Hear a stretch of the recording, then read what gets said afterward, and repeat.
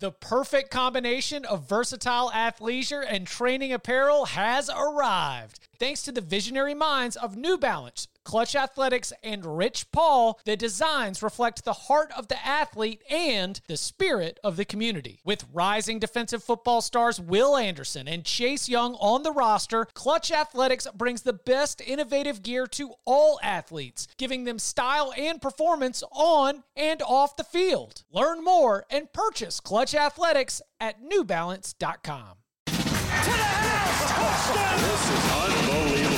Welcome back to the Cover 3 podcast with your hosts, Danny Cannell, Chip Patterson, Barton Simmons, and Tom Fornelli. It's your call for the best college football coverage, from National Signing Day to the National Championship and everything in between. CBS Sports presents the Cover 3 podcast.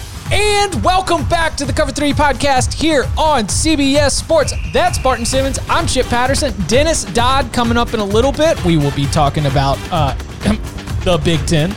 We will be talking about players opting out and much more from just sort of the landscape as he has seen it. He has been reporting on a lot of the pieces behind the scenes. He broke the story of Ja'Marr Chase opting out of the season. And so we will be hitting on a lot of those big picture topics as well.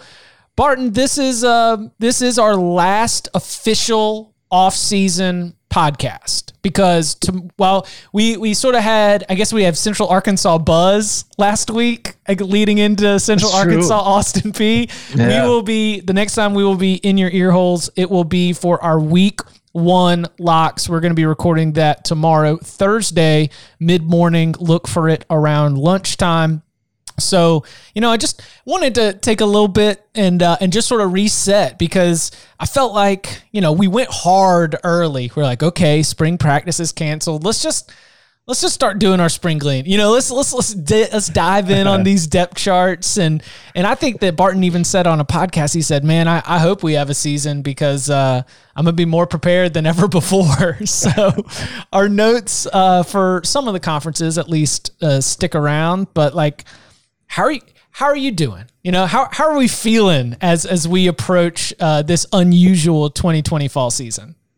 Well, I mean, just the way you've sort of introduced this conversation kind of gives me goosebumps to think that are we in fact saying goodbye to this horrible off-season, ridiculous off-season? Yeah, kind of. Is it time? Are we diving in officially? It is time to be a college football analyst once again instead of an amateur medical expert or this is what we've been waiting for, and so this has been a trying off season, and we'll talk about it a little bit, Dennis, but the more coaches I talk to right now that are in season, that are in preseason practice, there is maybe they're wrong, but among them, there really isn't any hesitation and doubt there will be a season for them. Right. And that's refreshing. That's encouraging.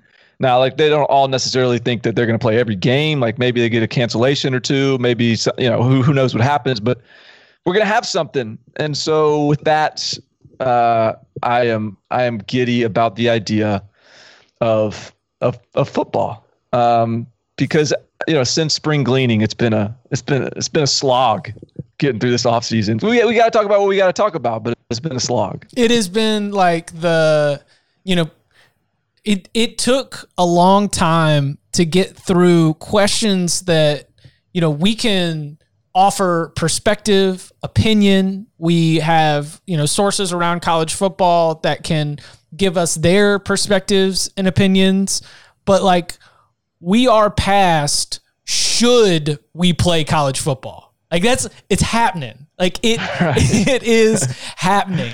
And to get, we don't have to cast moral judgment anymore. It's just going to happen. We can just, on his face, it's football is here. Yes. Prayers for the health and safety of everyone involved. This is a sport that is powering forward. this weekend we're going to get the American Athletic Conference. We're going to see Conference USA. We're going to see the Sun Belt. We're going to see like one of the best teams in the American Athletic Conference play one of the best teams in the Sun Belt on Saturday night at 8:00 on ESPN. And I am so excited about it. Like I sat down and I started like mapping out my schedule for the weekend. I was thinking like BYU Navy is going to be an awesome game. Like I would be excited for that on a degenerate level anyway. Like I would be dialed into BYU Navy, but this is something where it is, I think that we should give ourselves some permission to celebrate, to your point. Like it is okay to be giddy. Like we are going to be very excited to see this sport that we love picking, we love breaking down, and it's kind of all about to start. Yeah, it's every season there's like that, because like this week, the opening weekend was Central Arkansas and Pete, and like it's been like Stanford Rice before in Australia. In Australia. There's been some like weird rando like opening week games, or like there's a handful of them, right? And so you watch whatever the headline open week game is, but then you also like watch every snap of the group of five showdown between like middle of the road MAC and Sunbelt teams, and that sort of extends for the first couple weeks because there's just only so many marquee matchups. In some ways, this season could be fun because there's fewer games. Yeah, there's more opportunity to have a firm opinion and grip on all of the games because we'll just be able to watch more of them. Relative to a higher percentage of them, I should say. And so I think that this could be a really fun year to like really know South Alabama. Yeah. No, this is like a get your depth, young man. Like we've got to be able to hold our own, because if for example, like I've always pointed a finger at like NFL writers and jokingly be like, yeah, y'all are lazy. Like y'all only have to deal with 32 teams, 53 man rods. Yeah. And like so many of them stay for long periods of time and even stay on the same teams for long periods of time. And, we're basically looking every 2 to 3 years, a team has an entirely brand new identity. You've got Brady White out there, but like for the most part, you've got to sort of reset what the identity of these teams are every 2 to 3 years. Man, I got no excuses. 76 teams.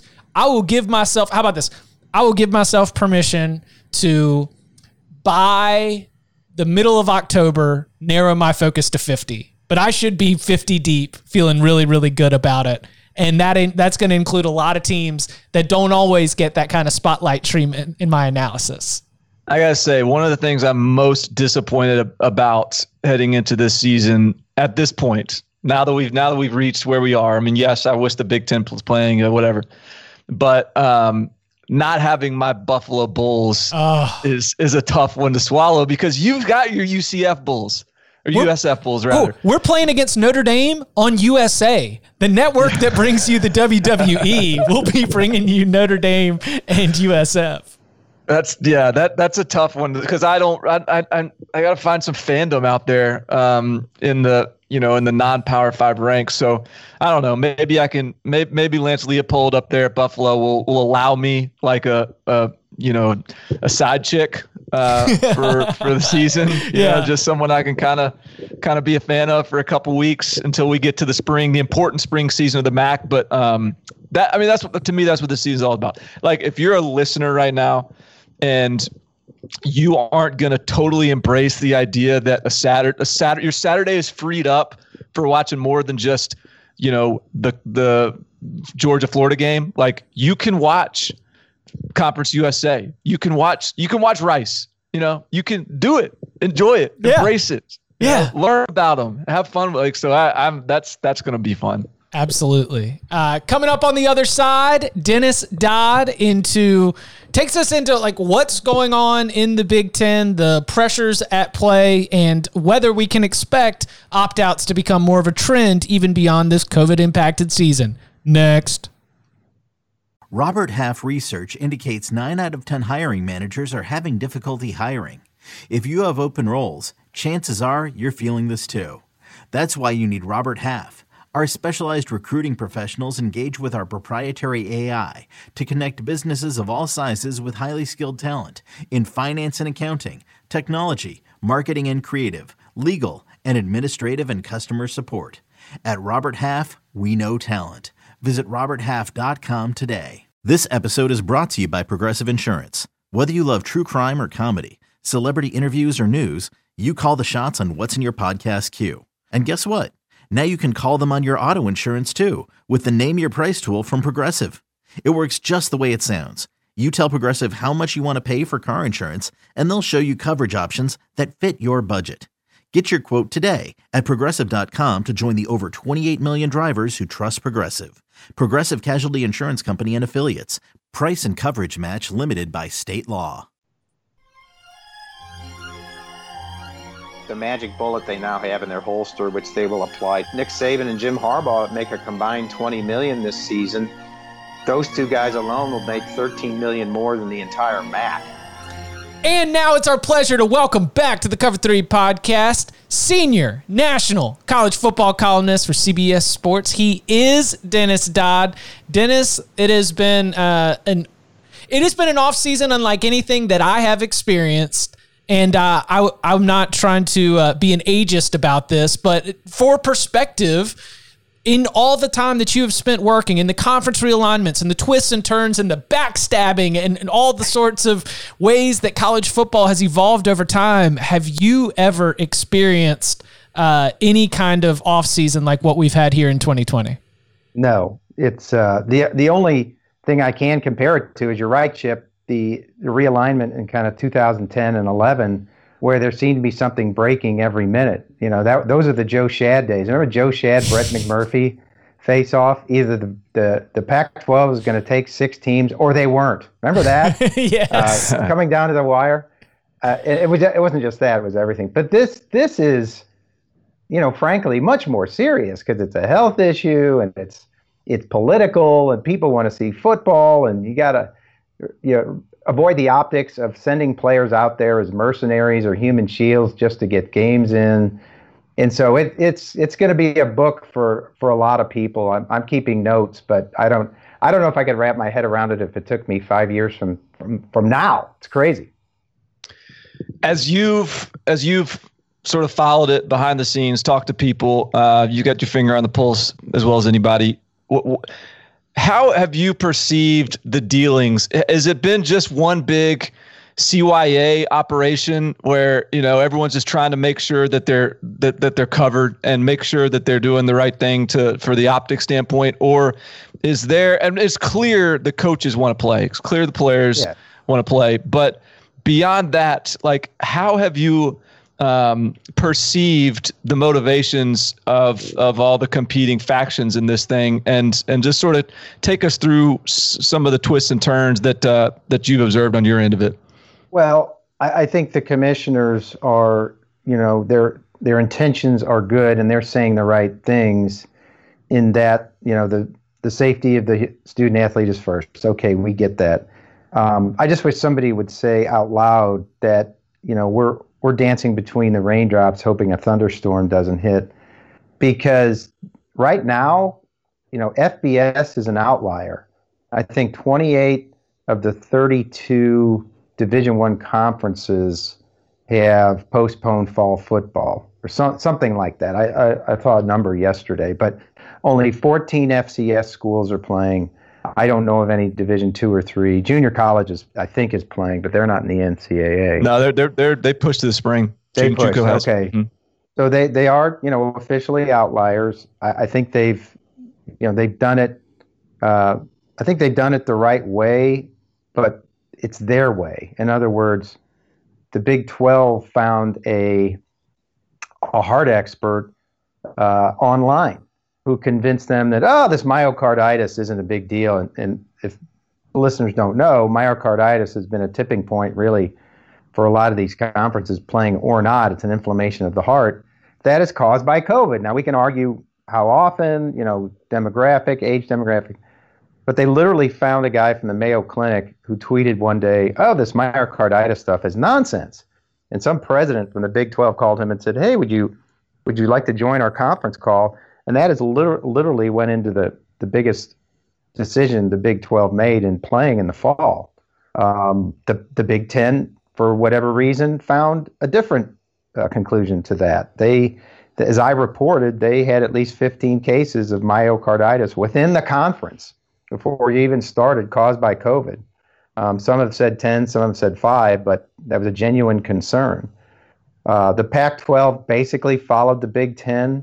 The ACC, I think, was on the fence after the Big 12 committed, and they got to where they were. But I said, when all that happened, I said, find yourself, your own set of medical advisors, and it's like a bunch of expert witnesses in a trial. We'll see who wins. You can come to a predetermined outcome if you want to find your own set of medical advisors. So I think the fact that they haven't been on the same page for a return to play is the most bewildering, because it sets up, guys, this monumental finger pointing, who's right and who's wrong, whenever this washes out. And it may not be until a year from now till we know who quote is right and who quote is wrong in this.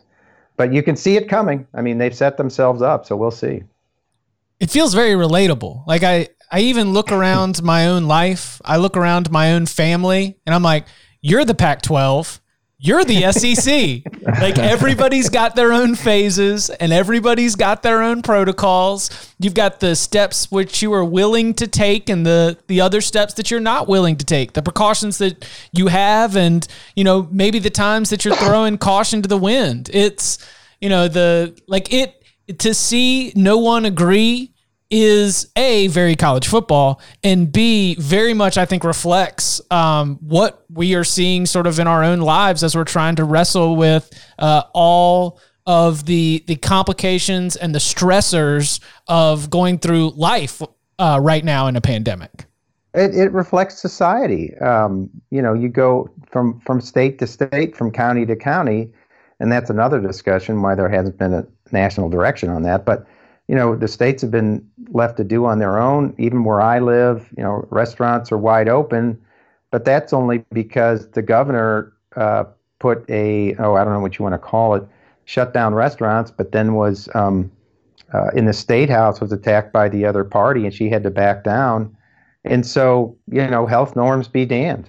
It's worse in California than it is in rural Nebraska. And that's really impacted the Pac-12, where it's mostly it's the most far-flung FBS league, and that's counting the Big 12, who has West Virginia, but that's an outlier. That plays into it. A lot of jet travel, a lot of travel for those teams. You can see what these conferences did in going to conference-only play. Mostly, I try to simplify this and say, what they're trying to do is make it as much of a bus league as they can. Now, we know it isn't, but there will be more buses taken than there were before because you're in your conference footprint. Obviously, the Big Ten goes to the Atlantic Ocean, Nebraska, but you know what I'm talking about. So, yeah, I mean, it's within your own family. I haven't been out. I can't go out. My wife's compromised. She's got an issue where she can't. Absolutely, I can't get it because she can't get it. So that's me. But other people are different. They're having giant parties. So it's the word I use is bewildering. I'm not making judgments. I just think the whole thing's bewildering. I hope everything would be back to normal. So, go ahead. No, how about it, Chip? Well, I was just gonna say. So, what we are recording to timestamp this, because who knows what the latest developments are going to be. But we are recording here on Wednesday, September 2nd. It's about 10:14 on the East Coast, and things got ratcheted up a good bit in the Big Ten as the sitting president of the United States first weighed in on Twitter, and then it was confirmed by the White House and confirmed by the Big Ten that a call was arranged and a call took place between Big Ten Commissioner Kevin Warren and President Trump.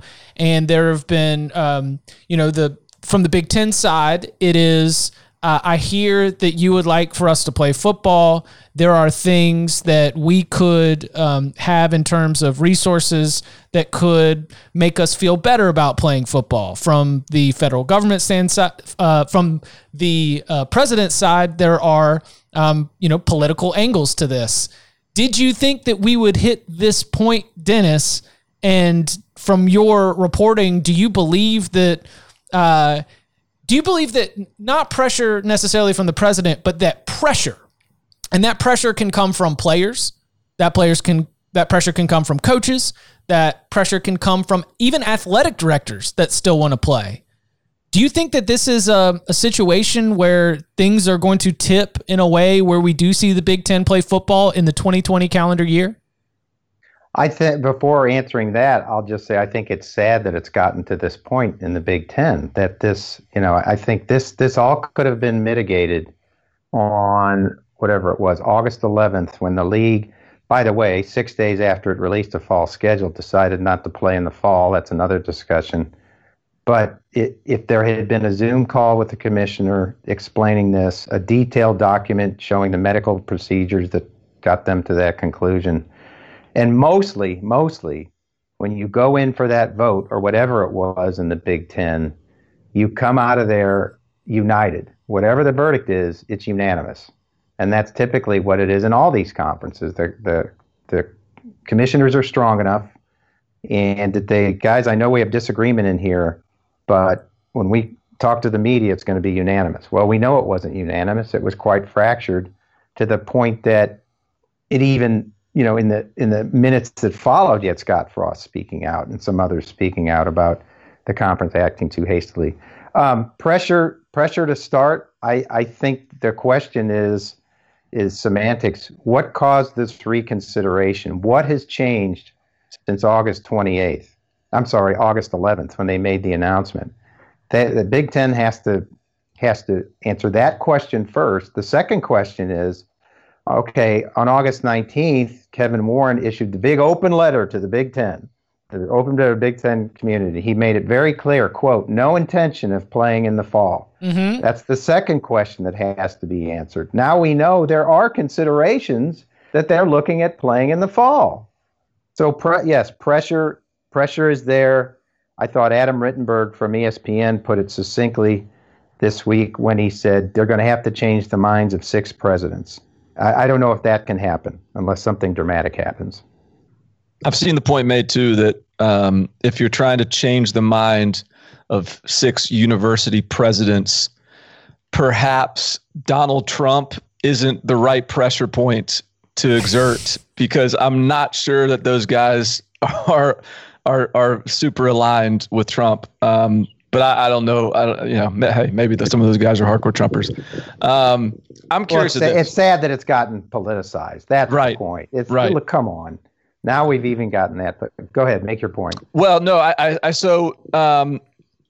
wanted to take it here because I don't know about you, Dennis, but I am, as we sit here today, and granted, everything is very tenuous and things can change by the hour, but I feel confident right now there'll be an SEC season, an ACC season, a Big 12 season, and even Group of 5 season among the programs or the conferences that haven't canceled.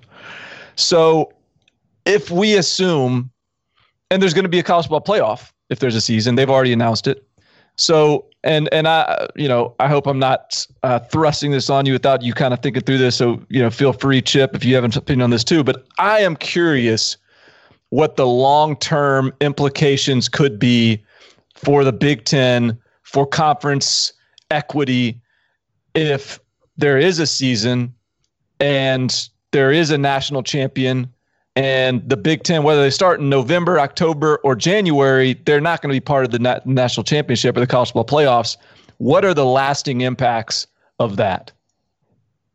Well, recruiting, first of all, there's 2 things that immediately come to mind to me. There's going to be a point, if things go as promised here in the fall, that I think the Pac-10 and Pac-12 and Big Ten are going to be allowed a 20-hour work week just like everybody else, sort of like a spring practice maybe in November.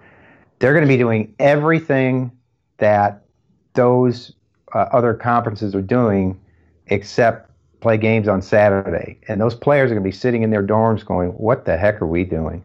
They will not have played football for at least a year. It's going to have a mental impact on it.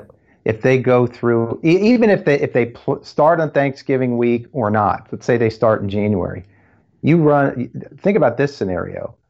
Coming up on ABC, Clemson, Alabama in the national championship game. And don't forget this Saturday, Big Ten football, Indiana and Ohio State. I mean, think about that. That's going to be discouraging to everybody involved. Not only that, but what are you playing for in the spring? I wrote the story last week about I called the CEO of the Rose Bowl, and he said I hadn't heard from either conference, which was fine. But even that, is that enough? Is a second Rose Bowl when the first one is a semifinal for the national championship? The CFP has already drawn its line in the sand. We're going to give a national championship to these 76 schools. They're going to play for it. So, yeah, I think the long-term implications are certainly short-term and long-term are recruiting. They're going to be playing. If they play next year, how do you wedge in 2 seasons in 1 year? And at what point does player welfare come into that? And do you impact another season? Do you play 2 8-game seasons in 21 to mitigate that impact on the student athlete? So it's far-reaching to me. I think the Big Ten will be fine long-term. I think that there definitely could be some short-term, couple recruiting cycles, maybe some battles that are lost along the way. But I've made this point before. I think those are huge universities with massive alumni bases that fill 100,000 seat stadiums, and most of those schools are not competing for national championships. Like they weren't. Most of those Big Ten programs were not starting the year with thoughts of playing for a national championship. They were playing for the old Oaken Bucket or Paul Bunyan's Axe. And we can laugh at, is that all you're going to be playing for? But I do think that long-term, big picture, there's just far too much tradition in a conference that's existed for more than a century at this point. Well, I guess my question, and it's not even my opinion. It's just sort of my posturing. My question is just sort of, it's not even, the SEC is already considered the best conference in college football. I'm just sort of curious if having a real season with a national championship and then having the exhibition season of Pac-12 Big Ten, if that further creates a divide between the SEC and everyone else. Yeah, I just called it. Yeah, I'm sorry. Go ahead. No, that's the extent of what I was saying. I just called it stratification. There's further stratification of the Power Five. I don't know what eventually the outcome is of that. But if you think the Big Ten folks or some Big Ten folks are upset now, again, think about when people look back at the 2020 season and the national champion is whoever, and the Big Ten and Pac-12 didn't even compete for it. That's taking shape right now in recruiting.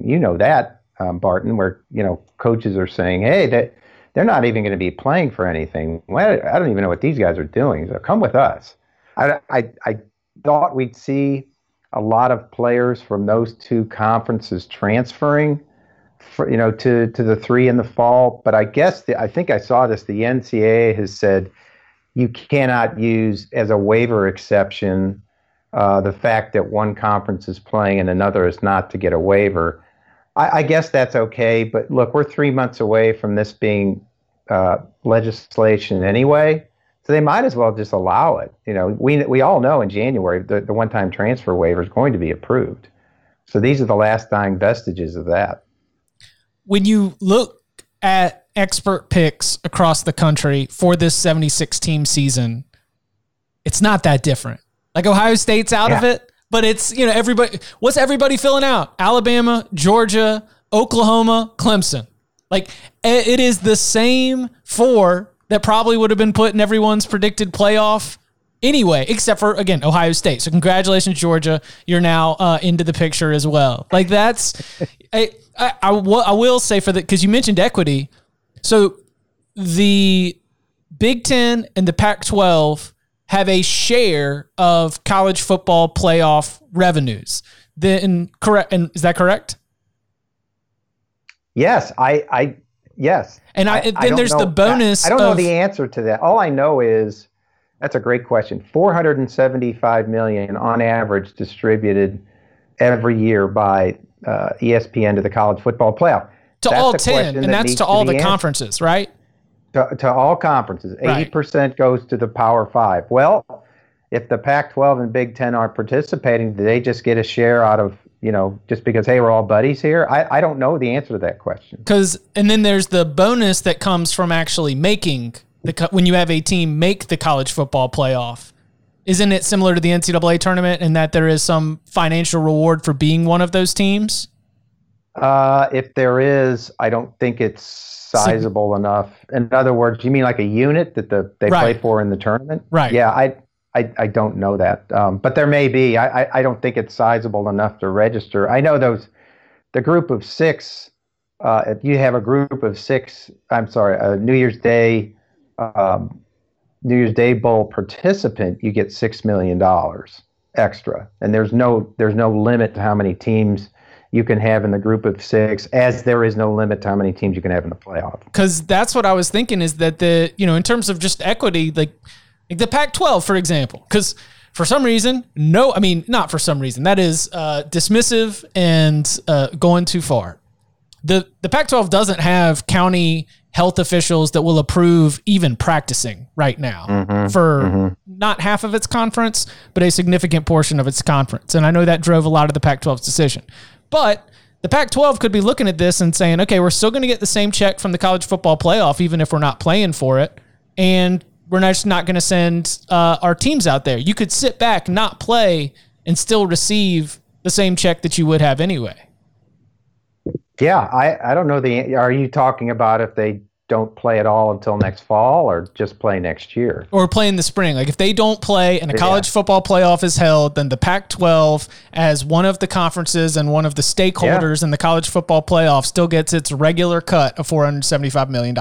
I think that's a story to pursue. And I did a story earlier this summer on kind of like what is happening now. What's the playoff going to look like? We know now. What's the distribution going to look like? Basically, the answer I got was, well, that's going to be a discussion between the conferences and the rights holders. So that's going to be a discussion between ESPN and the conferences. I do know that the Pac-12 and Big Ten get, I think it's $40 million each per year to distribute from the Rose Bowl. Now, what does that mean when you're adding a second Rose Bowl where the first one was a semifinal? I don't know the answer to that. So I think those discussions, if they're not being had, they're trying to launch the season right now. But eventually those are going to have to be had, and they're going to be pretty skittish, I think, when you're talking about that amount of money. 80% of that 475 goes to the Power Five, and that's a big part of their budgets. I mean, we saw what just canceling the NCAA basketball tournament turned college athletics on its ear. If ESPN says, you know what, Michigan wasn't involved in the playoff, and USC wasn't eligible for the playoff, so we're not going to pay as much. Whoa, what happened? I don't even know if that language even exists in the contract. I doubt it does. Maybe it does. Dennis, you broke some of the biggest opt-out news in college football when Ja'Marr Chase decided to forego 2020 season. What has been what's been the pulse of the opt-out situation, and are you hearing, like, is it your impression that this is basically kind of agent driven, like, just there's a lot more pressure to go ahead and pull the plug, or is there other elements at play, like is it legitimately a health issue? What are you hearing in terms of what is driving the decisions to opt out? At least at the top of the food chain, it's definitely agent-driven, because they're using COVID as a cover for these players to opt out. In fact, I think the story just posted today I did a big piece on it, where I'm sure the conversation with Ja'Marr Chase went something like this: you're a top 5 pick.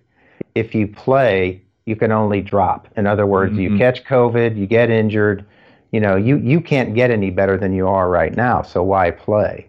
Yeah, or you just have like an 800-yard season instead of like a 12, whatever the hell he had last year. Right. And you preserve yourself. You have more, on the back end where you can earn money for playing football.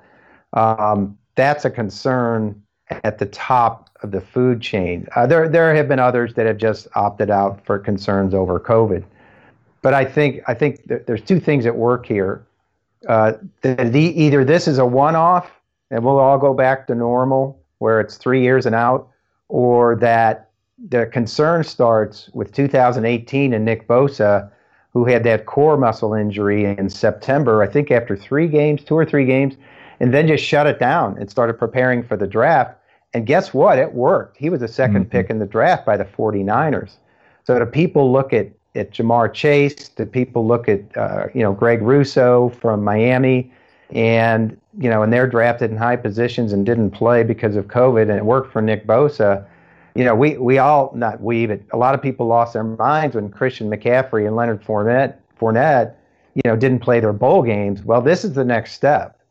And I think it would have, a big impact, at least the coaches who are counting on these guys.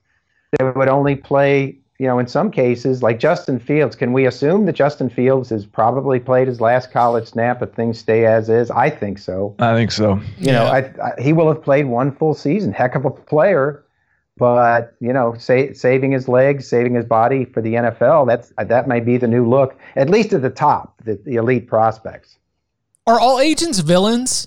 Because coaches definitely want to paint the agents to be villains. Yeah, it gets a little bit weird that it consistently coaches and then schools too. I mean, that was, a big part of the NCAA cases that we've seen over the last 20 years or so, is really painting all of these agents as villains. And a lot of times, I don't know, I feel like it's a very, very broad brush. And I understand that the coaches are uniquely motivated because the agents represent the loss of a player. That is something that is very impactful to their program. If you're trying to have a program in a locker room where everybody's on the same page, the agents who come in and are talking to some guys but not to others, I can understand from a leadership and a team building standpoint. I will listen to your argument, but I'm not sure if I'm all the way following the narrative that all agents are villains and threats to college football. They're not. I mean, it's a little bit hypocritical. These coaches work with agents who negotiate, I think we could all agree, outlandish buyouts.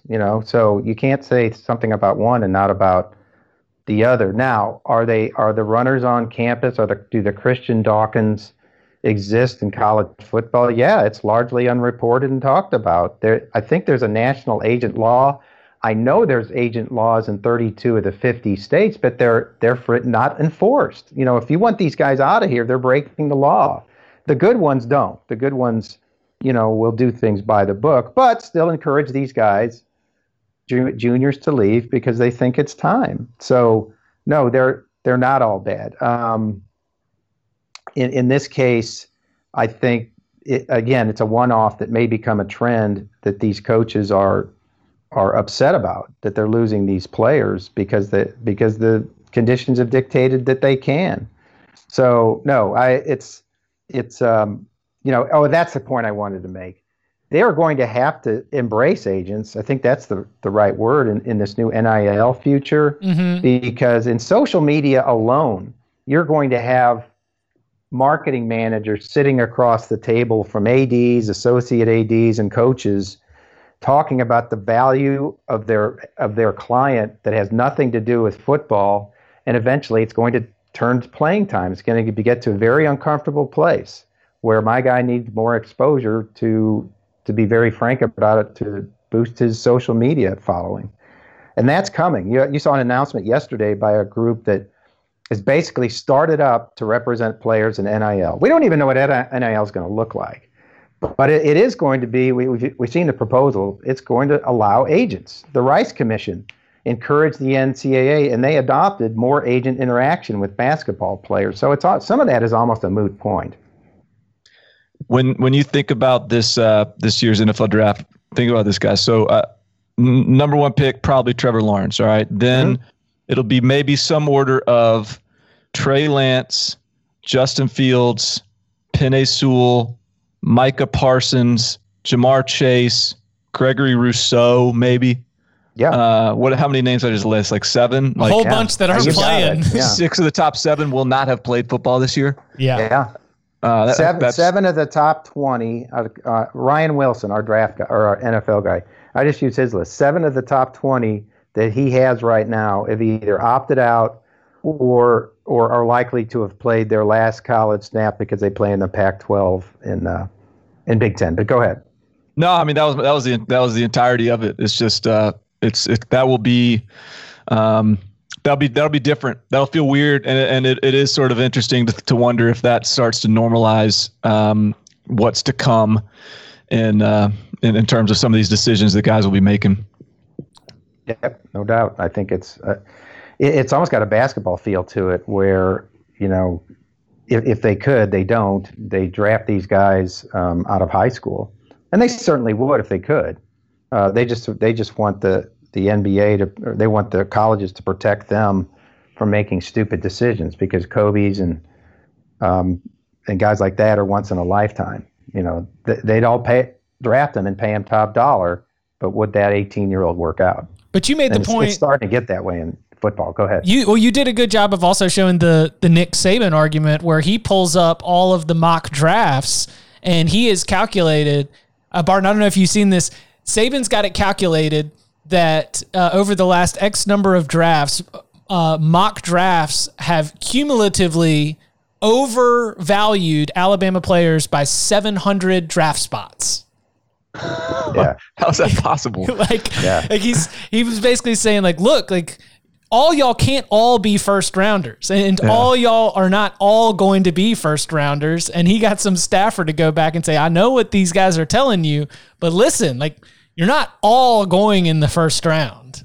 Yeah. This was a huge study that he commissioned, and he did it for that purpose. So he can go to these guys in December and go, hey, look, and there's parts of it I can't talk about because details about it I can't, but that's just, you got it, Chip, that you guys are way overvalued, and Alabama players are particularly overvalued in the draft. And that doesn't sound good for Alabama, but it suits Nick Saban's purpose, and it's true, at least for that study. Yeah, that's a fact from a story that you can read on CBSSports.com right now by Dennis Dodd. It's from the opt-out story. Dennis, thank you so much. It was great to catch up with you again. You can follow him on Twitter at DennisDoddCBS. You can follow him at Barton Simmons. You can follow me at Chip_Patterson. Gentlemen, thank you very much. Enjoyed it. Thanks.